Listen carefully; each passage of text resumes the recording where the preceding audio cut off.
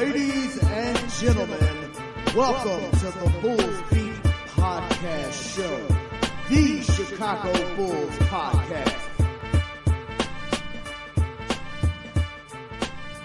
Welcome back to the Bulls Beat Bulls fans. Doug Thonus here with you discussing our Chicago Bulls, and you may have noticed with the classic entrance that I am now classically by myself without Mount Makoa, the Australian volcanic island, as I like to joke. Mark K from Australia and Sea Red Fred are both doing holiday type things over this holiday week, and I decided I would just record a singular show. My daughter's laughing next to me because I just recorded the same show 20 minutes ago and had to redo it because I noticed my mic quality was awful and it just sounded terrible. So I did that for you, though, because I care and I love you all. So first, I guess we can't even start a podcast without doing a COVID update. And the good news for the Bulls is almost everyone is back. By the next game, the Bulls should basically have everyone who matters back from COVID, at least. And the only guy who I think should be out is Alex Caruso with a sore foot. Caruso is out 7 to 10 days, I think, from the 21st. The Bulls have 3 games over that stretch that he might miss, 1 against Indiana, 2 against Atlanta. Atlanta should be without Trae Young and Danilo Gallinari due to health and safety protocols. We'll see how that goes. With those guys. And maybe they'll be back early. The league seems like it's moving towards changing some of the way they view health and safety protocols, and that those announcements may come down over this stretch, and maybe those guys will actually be able to suit up and play based on that, but we'll just have to wait and see how the news goes. Clearly, I think from a Caruso perspective, it would be great to allow him to rest as much as possible and not aggravate this injury. I don't know that this injury was caused because he came back early from the hamstring injury. You know, a lot of times when you see these repeated lower body injuries, they feel like they're compensatory because you're compensating from one thing and not quite moving how you should, and then you get hurt with something else. That seems like a common trend. Again, maybe that's not the case. This could have just been a freak thing, but just give Caruso the time to rest if he needs to rest, and I think that would be my choice, but we'll see how it goes. From a COVID perspective, it'll be interesting to see what the league does. They seem like they are going to try to move back towards relaxing some of their standards, maybe letting asymptomatic guys play, maybe not testing guys who are asymptomatic and not trying to ferret out every case, but, you know, just maybe testing guys and sidelining guys who show symptoms and are actively testing positive. And it'll be interesting to see how that works out. I know people will have different opinions, some strong on them.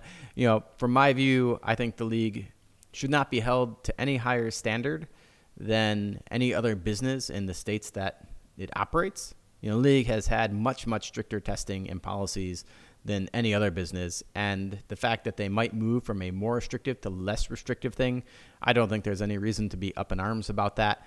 You know, the fact that they're still probably more restrictive than your local Walmart or my kids' public schools, where they just stopped even sending emails home when someone tests positive for COVID because it happens so much that they now only notify you if you have a close contact case.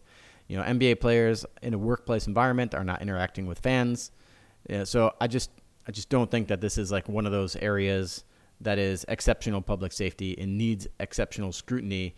You know, the league did this initially because the league wanted to keep going, and they thought if we could stay ahead of this and with vaccination, things probably wouldn't spread so quickly.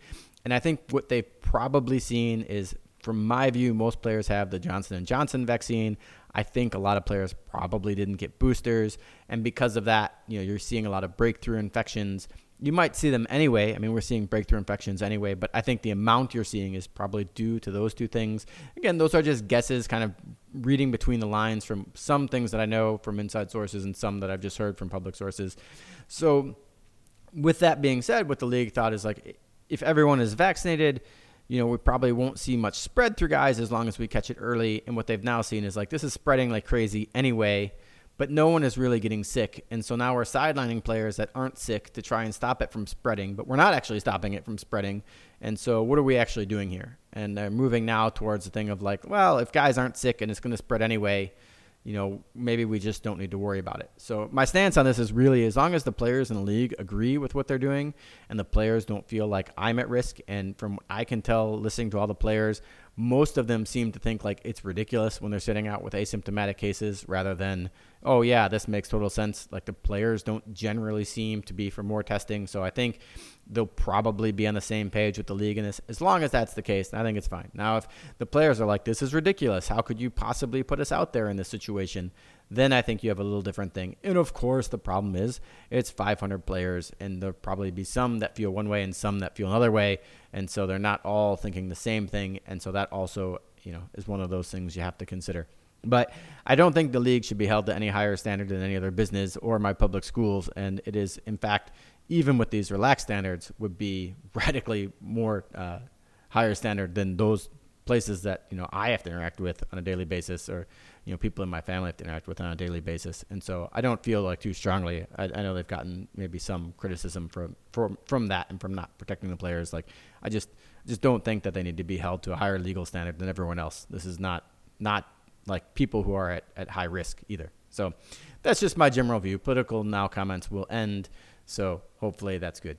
I now want to talk a little bit about how management views mistakes and how they react to mistakes and how they adjust mistakes.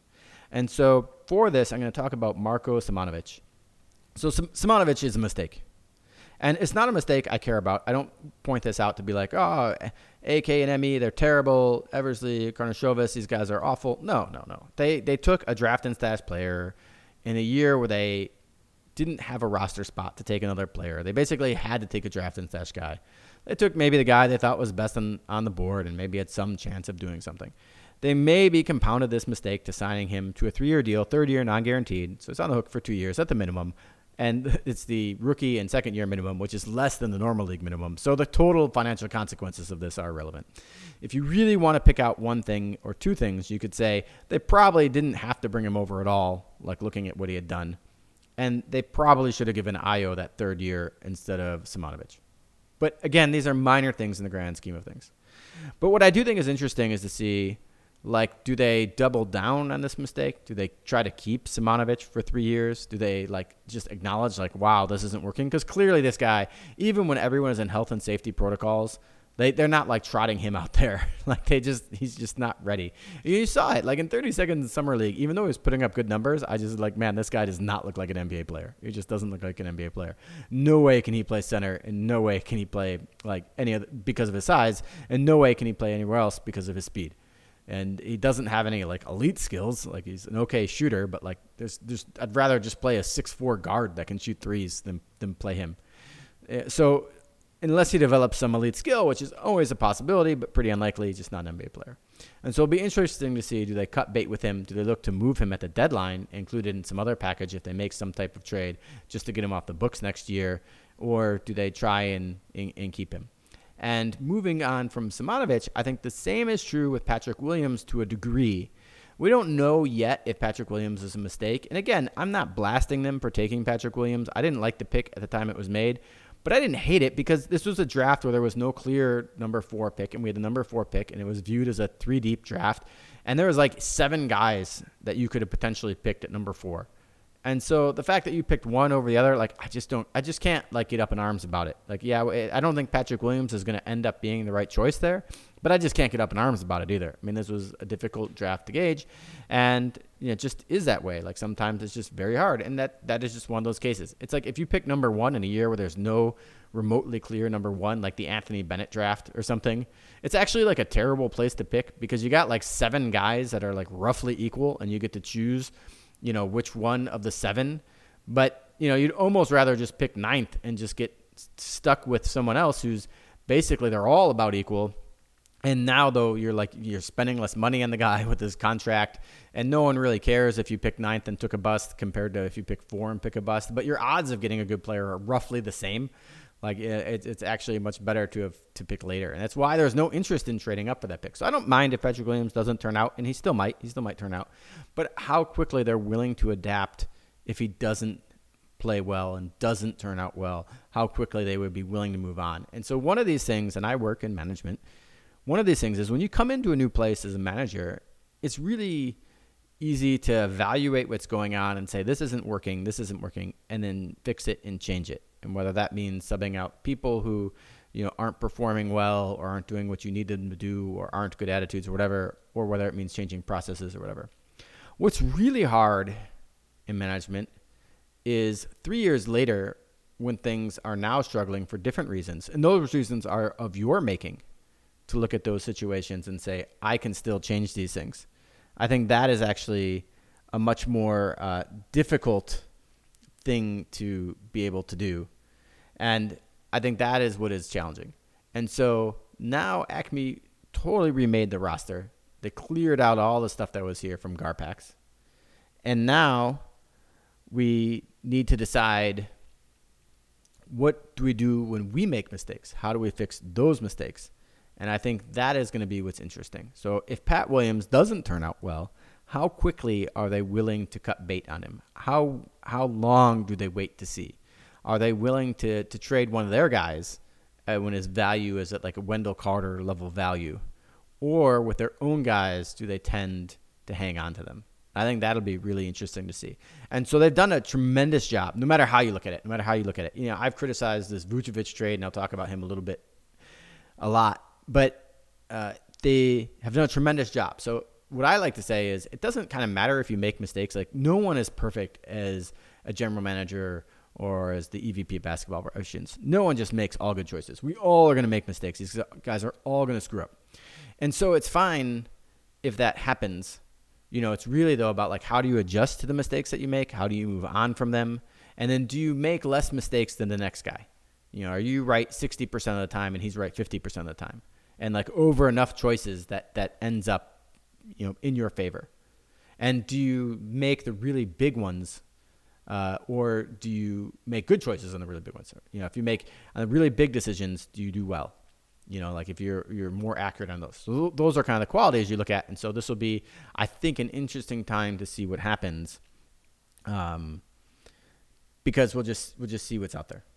So I think that'll really determine a lot about how I feel about Karnisovas and Eversley, to see how they handle Patrick Williams.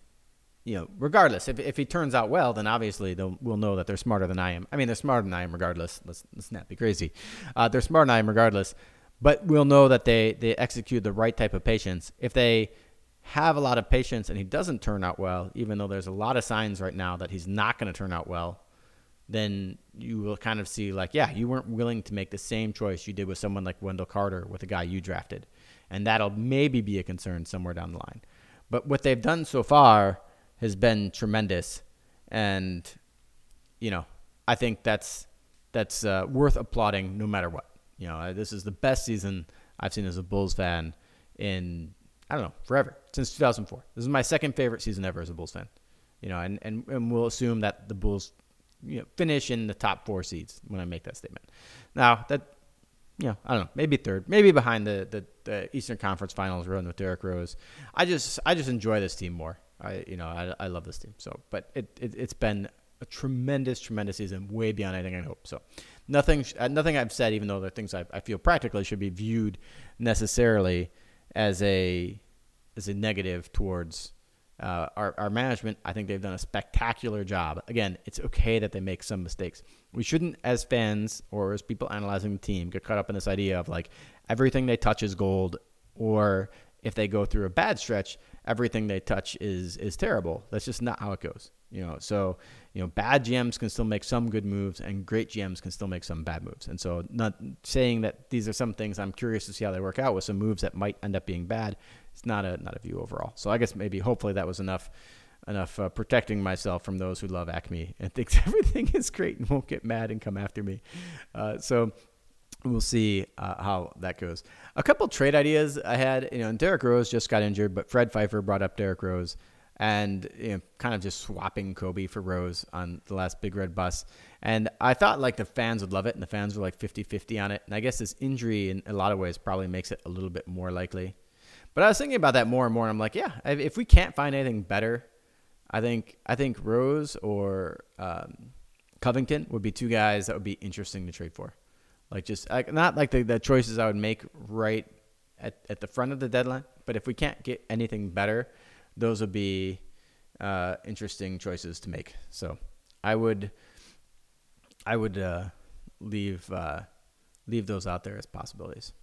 And then I said I was going to talk about Nikola Vucevic a little bit. So I want to go back and think about this a little, those last two games, I think, and I discussed this a little bit on the Big Red Bus with Fred. Those last two games, I think, with Vuce were really what Vuce can do. Like, this is the good Vuce. He's getting you around 1 point a shot. He's doing some things well, some things poorly. And I don't know that there's like significant upside to what Vuce did in the last couple games. Both the good and the bad. I do think this is the type of player we should get on a more consistent basis, though. Like, I do think these last two games, like, we should be able to expect this, roughly this performance over most of the rest of the season if he's quote unquote back. Like, I do think this is like a sustainable level of performance, but I don't think it's going to be dramatically better than this. And, you know, what you see is he can rebound pretty well. He can pass well. He can get you around a point a shot, you know, not really creating a lot of looks for you. Sometimes punishes teams when he can get them in weird positions. Like, he scored 3 baskets on, I think it was like Tate and Gordon in the post. You know, it's like 6'3" and 6'4" guys guarding him in the post, and he was able to go from there. But I just don't think he's going to give you a whole lot more than that. And when I ignore what we gave up for Vucevic, and I ignore the draft package, which I think was too high, but instead I look at him as a role player and say, like, he's making Lonzo Ball money. And if I compare him to Lonzo Ball, who's also like a flawed player, but doesn't have this like all-star stigma on him. And I say stigma because it's like you have all-star expectations. He doesn't have all-star expectations. You know, it's just like, so when you see Lonzo pass well and make defensive plays and shoot open threes, you're like, yeah, this guy's a player. The fact that he then has some terrible games, like, I'm like, whatever, it's okay. And the fact that he can't create off the dribble, yeah, it's fine. Like, he's a role player. And when I look at Vuce as a $20 million guy who's a role player, and I think, guys, this is a guy who can shoot threes, space is a big man who can pass the ball, you know, move really well, play that offensive hub role, make smart decisions, can defensively rebound, you know, and has like some other serious flaws, just like Lonzo Ball has some flaws. I think, like, yeah, that's around what you'd expect a $20 million player to do. And so if I ignore the fact that people call him an all-star and I ignore what we gave up for him, then I think I'm pretty happy with Vucevic. You know, like, I wouldn't do the trade, but I wouldn't say like, this guy can't, you know, he's certainly worth his salary. Like, he's not like a negative contract. And, you know, then I think I'm more in a good spot with Vuce when I as soon as I just stop hearing people call him an all-star and stop worrying about what we gave up for him and just think about how he fits with the team. You know, the passing is nice. The shooting, you know, just getting closer to his career average is nice. You know, hopefully he can keep that consistently. And we'll see how it goes. His basketball IQ is nice. I think fits into the team too. So we'll see how things trend there. And final thing for today, I still have a story time. So we celebrated Christmas early. You know, my kids are the product of a divorced family. My wife's kids are the same. So each of them has 2 places they have to go for Christmas. A couple of them are dating people and then have to go to 3rd and 4th places with the families of their significant others.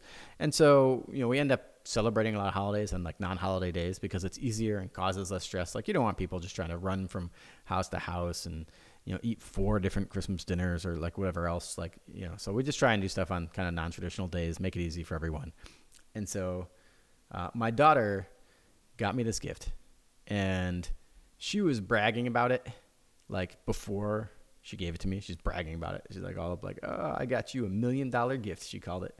And I'm like, whatever. Like, what could you even give me that would be so great? Like, there's nothing. Like, I'm a guy. Like, I have whatever I want. Like, there's just nothing. People hate shopping for me like they hate shopping for all guys because guys don't want anything. We don't want knick-knacky stuff. Like, there's just nothing good, practical things we already have. You know, you can't get us anything and stuff we know a lot about because, like, you don't know more than us about that thing, so you can't pick out that thing either. So it's just like, you're just guys I think are notoriously difficult to shop for. We also have like low expectations. Like, we don't care a whole lot either. Like, I never look at Christmas like, oh, I'm gonna get something great. Like, it just doesn't matter to me either. Like, I'm like, yeah, it's fun, you know, exchange some gifts, have a good time. Like, it's just not a critical thing to me. So I don't think like I ever look at something and be like, yeah, someone could come up with something that would just like blow me away. Like, it's just not even possible. And so she's bragging about this. You know, she's like, effectively in a basketball reference, she's like talking trash about how good a gift she got, you know, before even giving it to me. And I'm like, so confidence is high here. Confidence is high. But now you've got to back it up, right? You got to back it up. And I'm like, there's just no way this is going to happen. But, and you know, she jokes around a lot too. So I'm like, I don't know. Is she joking? Is this going to be like a really seriously great gift? Or is it just going to be like, yeah, I got you the greatest thing ever, and it's like a can of silly string or something. Like you just have no idea, you know? So Christmas comes, I open the gift, and it is like the coolest thing ever. Coolest gift ever. I'll post some pictures of it on Twitter, but it's a coffee mug. I drink coffee. I like coffee mugs, and it is a Bulls-themed coffee mug, which, again, like nothing I've said right now, like, crosses the bar of like, oh, this is the coolest thing ever. Like, I actually got a Bulls coffee mug last year, too, and it's just like kind of like a normal Bulls logo.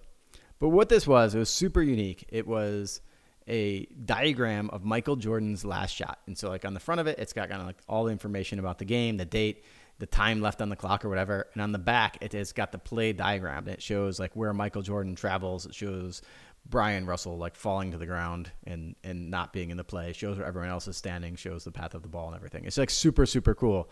And I just thought like, man, that was just like an incredibly unique thing that I've never seen or seen anything like it. And I just thought like, that's awesome. That was just like an awesome, awesome gift. So I was like super blown away at that. The thoughtful nature that she even came up with it. I mean, she knows I like the Bulls, but like the fact that she would come up with something so crazy unique though, was like really took me by surprise. Actually, she kind of won Christmas this year. She got her sister this jewelry making kit for making earrings, and that sister loves that too, and I think she was also blown away. So she really thought it out. Yeah, I don't know. That's pretty good. So anyway, that is story time for today. Hopefully you all get just as good gifts when you open them in a couple days on your Christmas, if you are one who celebrates it. If not, enjoy whatever holidays you may celebrate. And if you're not celebrating anything, then just have a great end of the month, and celebrate New Year's. You still got something for everyone.